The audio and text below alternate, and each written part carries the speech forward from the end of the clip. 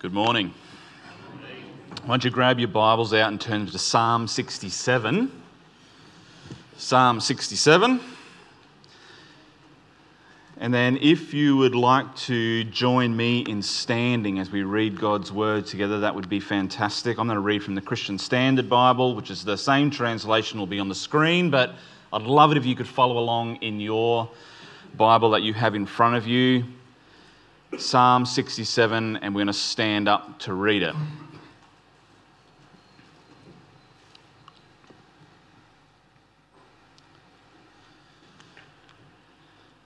For the choir director with stringed instruments. Neen should have got you up here for the bass solo while we're reading this. A psalm. A song. I'm not going to sing it. May God be gracious to us and bless us. May He make His face shine upon us. Selah. We are going to pause and reflect on that for a moment. Read back over those words that we just read.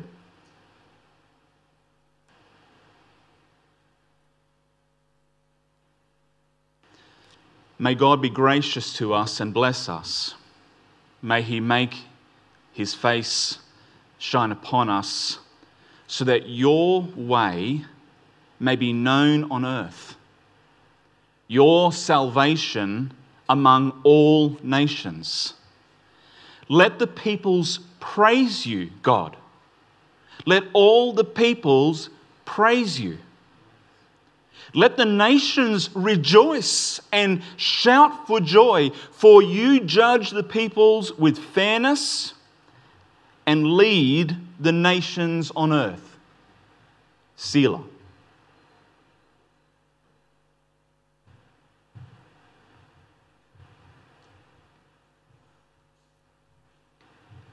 Let the peoples praise you, God. Let all the peoples praise you. The earth has produced its harvest. God, our God, blesses us. God will bless us. And all the ends of the earth will fear Him. This is God's word. Why don't you take a seat? I'm really grateful that the Tingles are with us this morning. Matt and Elisa and the kids, thank you so much for reaching out and saying, hey, we're going to be in the area and we would love to be here. We're glad to see you. Certainly on behalf of our entire church, I want to say thank you. And not just for you, but the girls as well. Thank you. Because you have spent your life and you are spending your life in such a deliberate way that more people than just already are, that more people might stand before the throne of the Lamb in eternal praise. All right? I actually think it's a really sad reality that there are two key expressions of the church's life or the church's essence that are so often sort of pitted against each other in some way, as though they were some type of competing goals that were sort of fighting it out for dominance in the attention of our church efforts. All right, one of those expressions is mission, which we've heard a little of this morning, at least in one very specific location, in one specific city, in one specific part of the world. But one expression of the church's essence and the church's existence is mission, and we might define mission as being the outward disciple-making effort of the local church. That's how I would define it. But the other expression is the church's life of worship.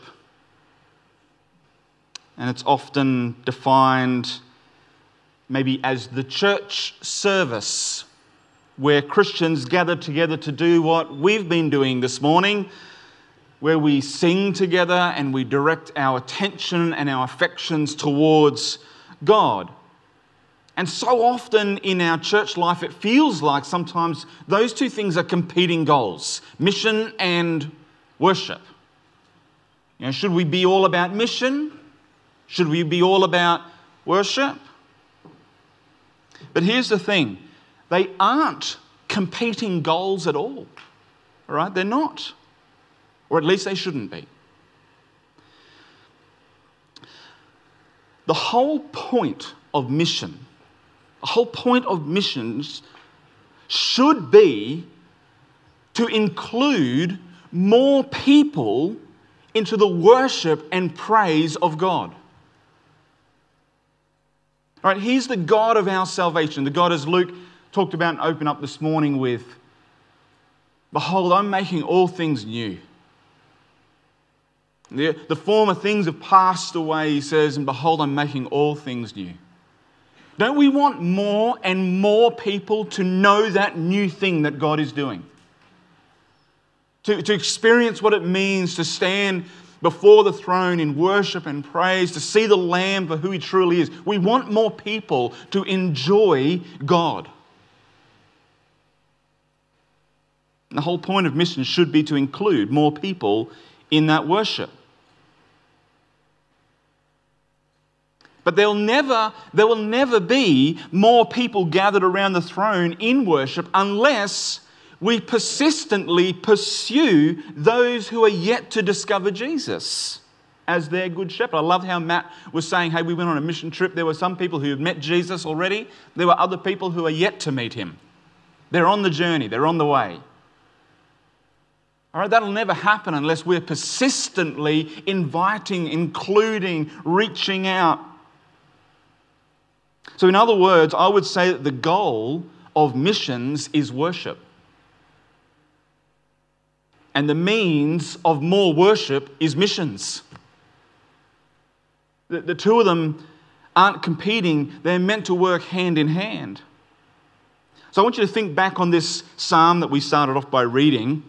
And it's got a couple of times that we're asked to just selah, pause and reflect. Pause and consider. I think it's amazing that this psalm was meant to be accompanied by a full-string orchestra. Whoever wrote it actually takes the time to specify, right?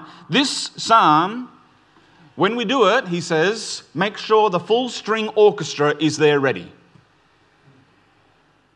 It's meant to be accompanied with strings. It's a psalm. It's a song. All right? This is meant to just... You know what happens when you get excited? I'm not even really I'm not like Tim, right, who just thinks in music.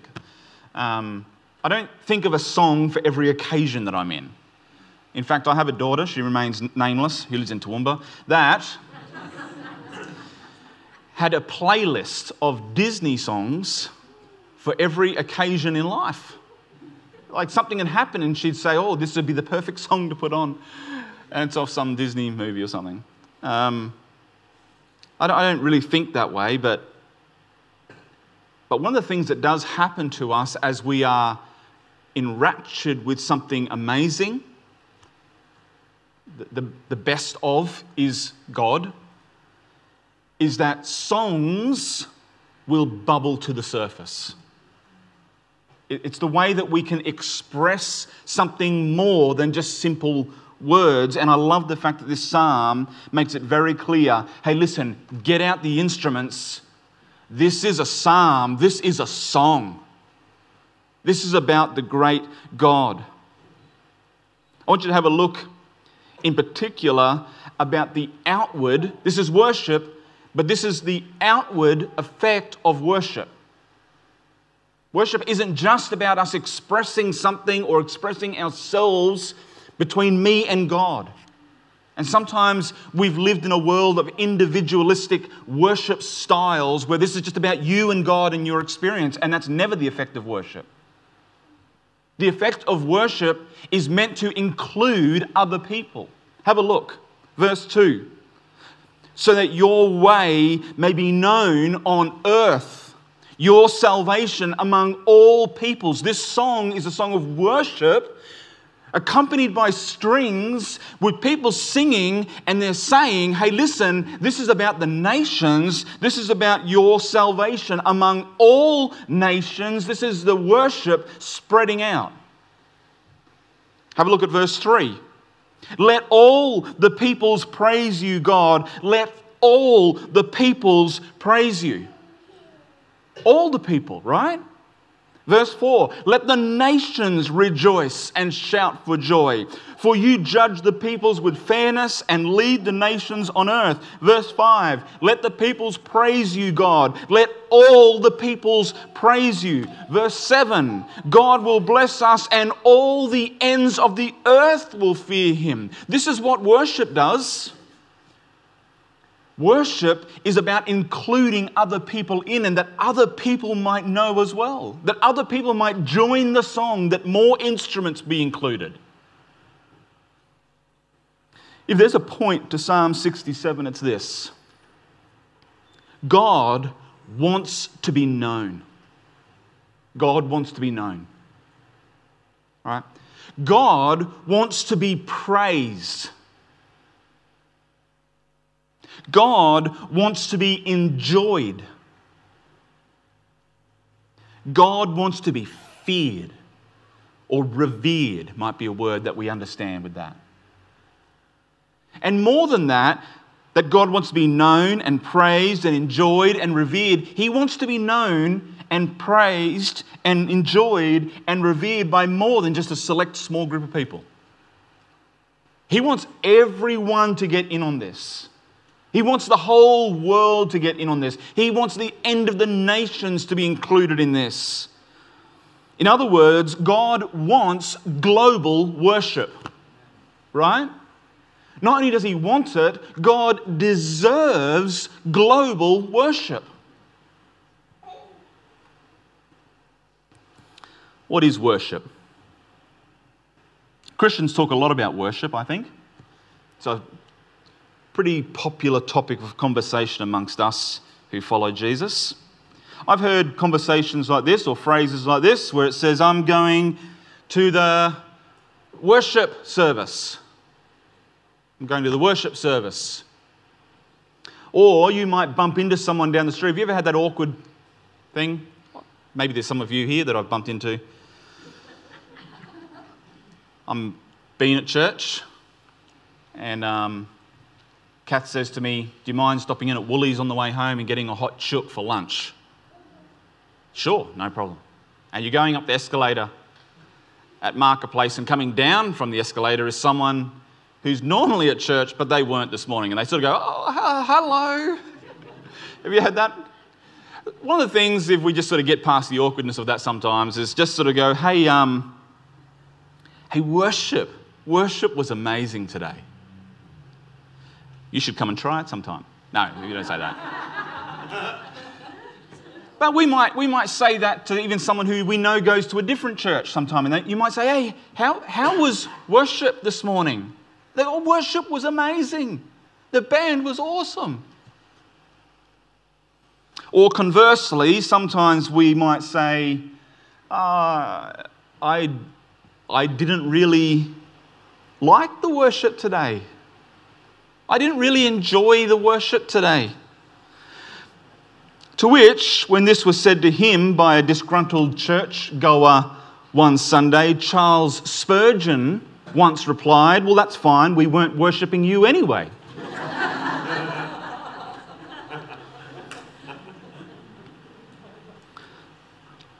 I'm going to try that one out one day.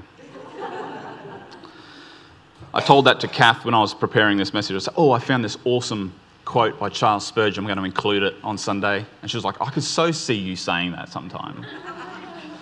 I'm not sure if that was a compliment or just a light rebuke. I'm not sure. But look, we in this church, we talk about worship a fair bit. And I would say that we try to emphasize the bigness, if I'm going to use, it's a made up word, but the bigness of worship by defining it by what it isn't. So we say, and by that probably mean I say, that worship isn't just singing.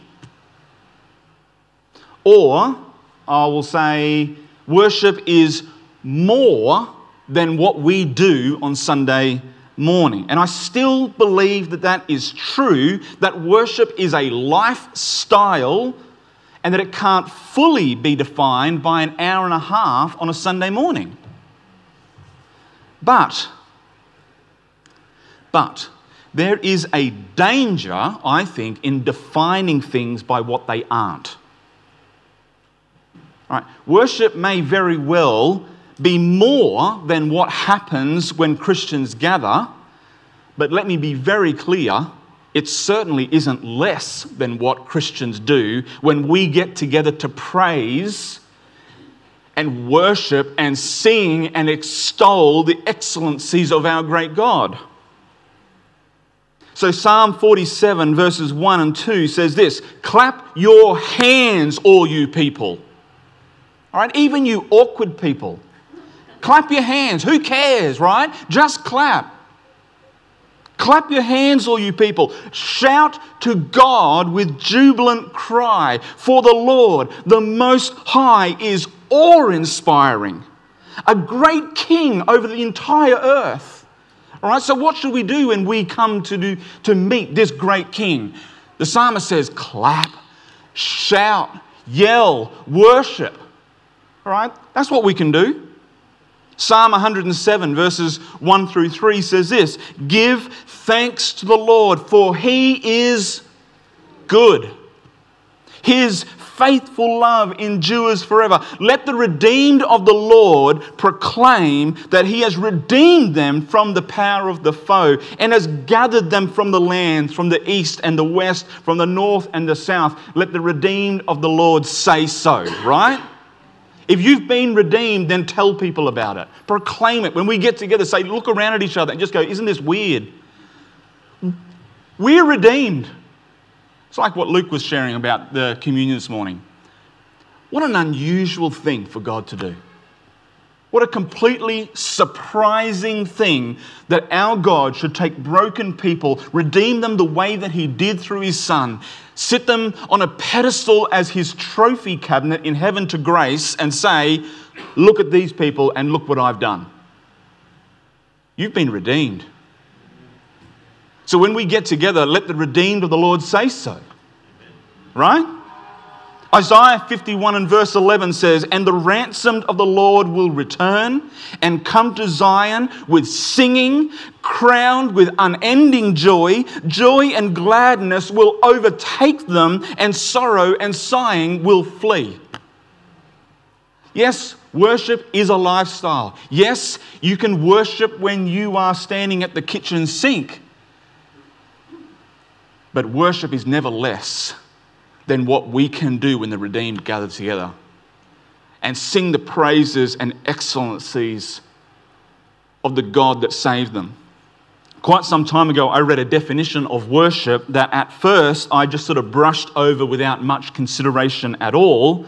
But recently I returned back to that same book and I was reading it again, and it struck me as I read it. And it's a quote by a guy by the name of John Piper, and he defines worship like this, and I think I've got a quote on the screen for you.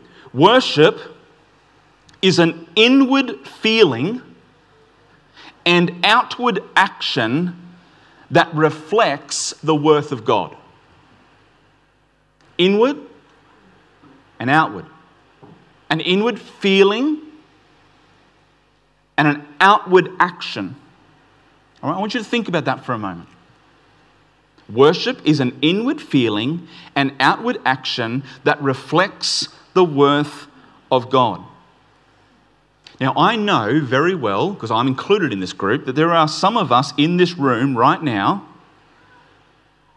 who have grown up, especially when it relates to worship, especially when it relates to how we gather together as a church, we have grown up skeptical of our emotions. I have. Fearful of being swept away by emotionalism. Don't get too emotional when you worship, right? You might get caught up in emotionalism. But here's the thing. The awe of God is meant to overwhelm us. All right? It is. It's meant to.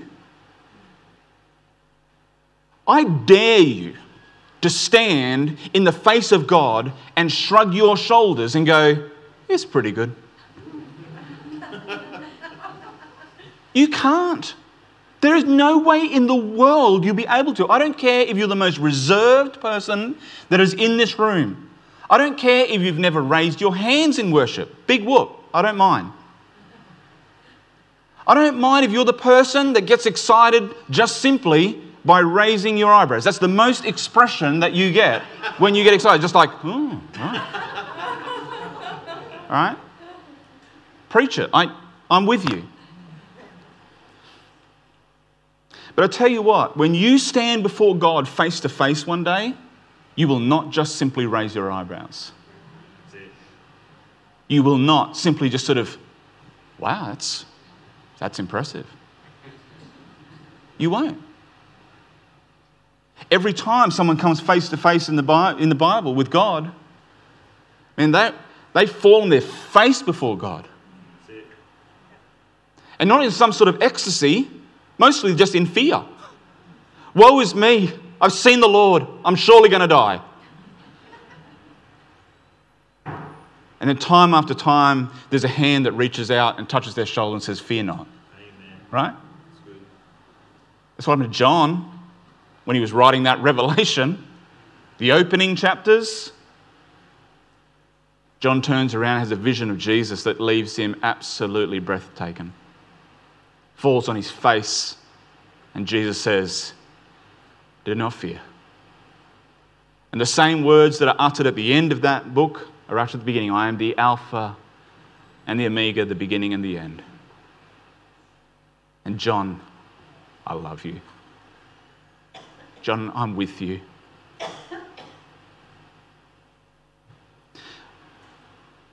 Worship is more than emotion, though.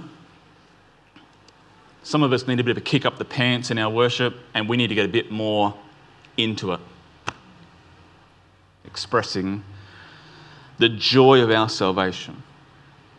But worship is more than emotion. I'm glad John Piper said worship is an inward feeling and didn't just finish the sentence there. Because it's also an outward action. Worship is more than emotion.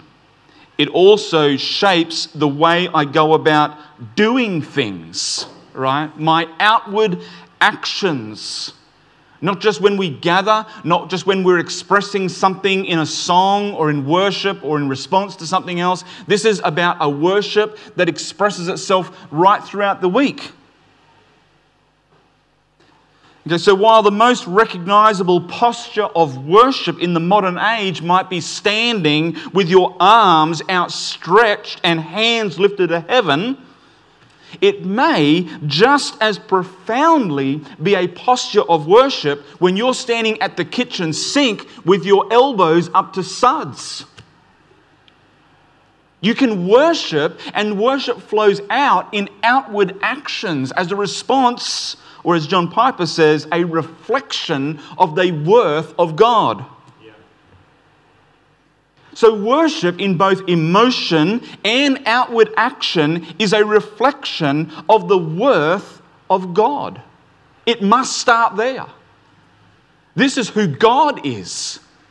And this is His worth. And as we reflect that, as we reflect on it, as it reflects from us, it both produces an inward feeling and an outward action. In other words, we could probably rephrase this idea by asking ourselves a question. How can the infinite worth of God be reflected in this particular circumstance, whatever it is that you're facing? How can the infinite worth of God be reflected in this circumstance in both my attitude and my actions? How does the worth of God reflect in my attitude to whatever I'm doing? How does the worth of God reflect in my actions in whatever I'm doing? When you can answer that question, you're worshiping. You're worshiping. Now, I said earlier that there's this competing sense of mission and worship, and I said they shouldn't compete, that they actually work hand in hand. As we read through that psalm that we started off by, we could see worship was overflowing, right? The band was there, the songs were happening, there was worship happening, and the focus of worship was letting more people know about this. Let the nations be glad. Let's include more. Let all the peoples join here. So let's think for a moment about worship, missions, and Christmas. I was so struck as I reread the opening account of the Gospels a few weeks ago, as we draw ever closer, right, towards that nativity scene. I think it's good for us to remind each other of the story that, let's be honest, is at risk of being treated like Christmas decorations. We drag them out of the cupboard, we dust them off for another year. When we're done with them, we put them away. This is a story that's at risk of being treated just like that. Luke chapter 2, verses 8 down to verse 20 in your Bibles. I'd love for you to look it up. I haven't included this one on the screen. Read along or just listen.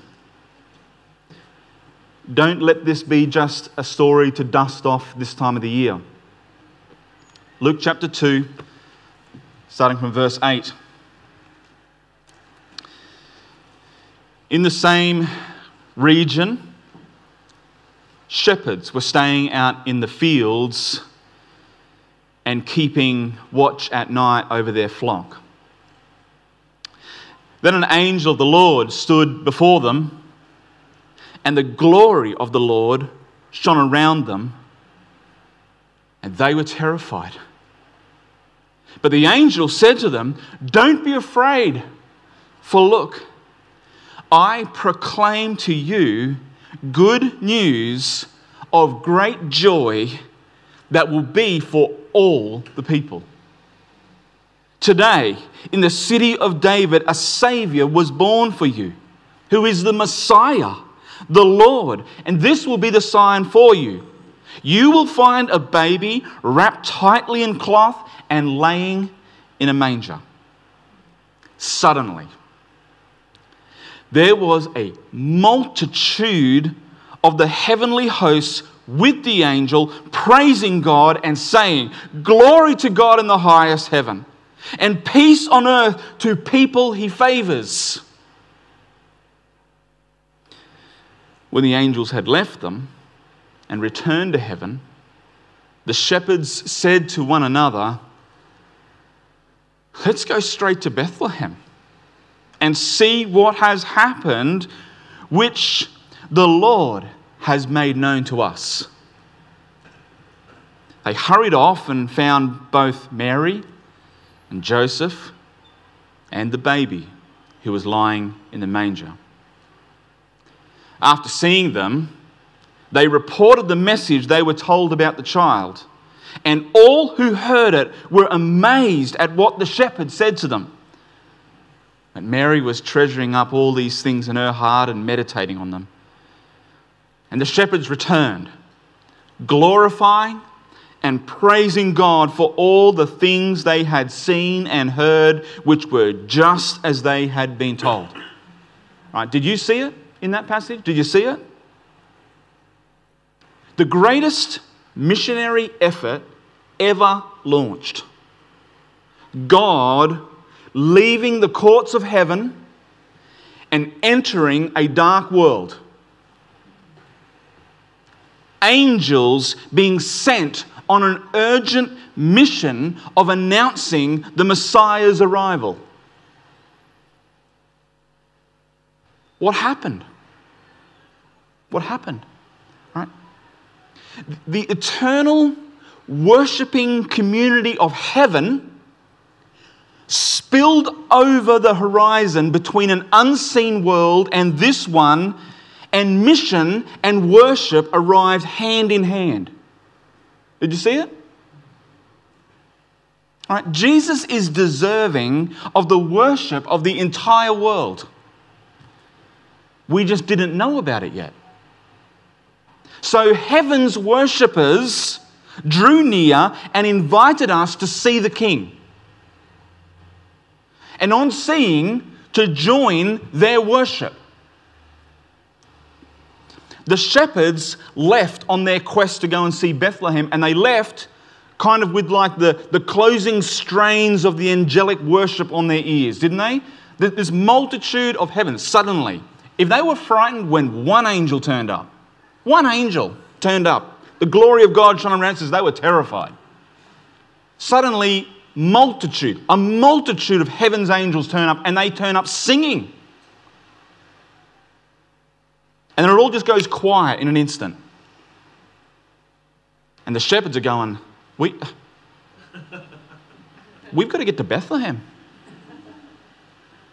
Right? We've got to get to Bethlehem. We've got to go see what they're singing about. Do you notice, though, that they left to the accompaniment of singing and later returned to the field singing themselves? It says they left and they went back and they were praising and glorifying God for everything that they'd seen.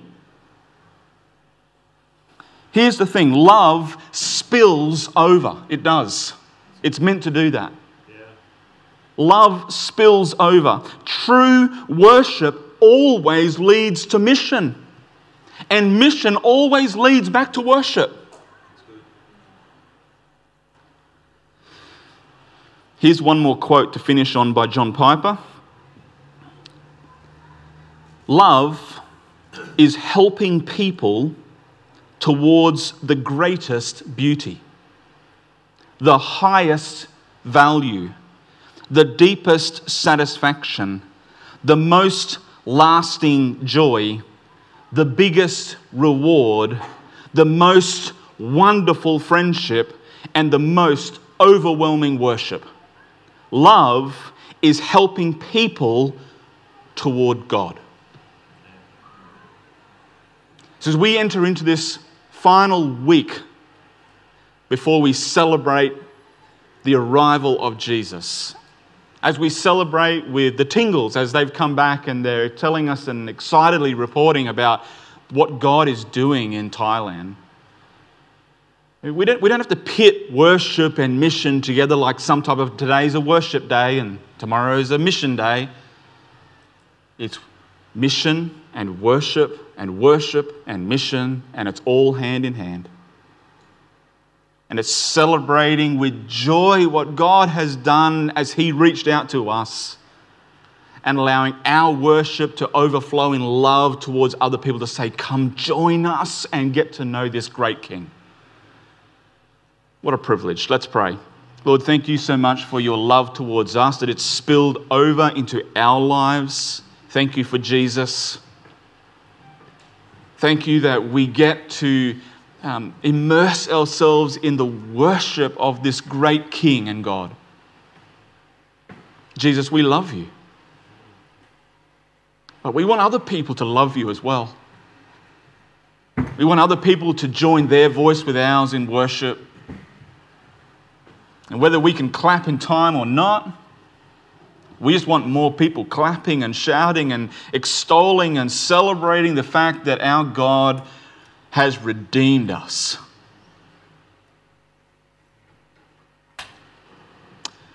So let the redeemed of the Lord say so. Amen.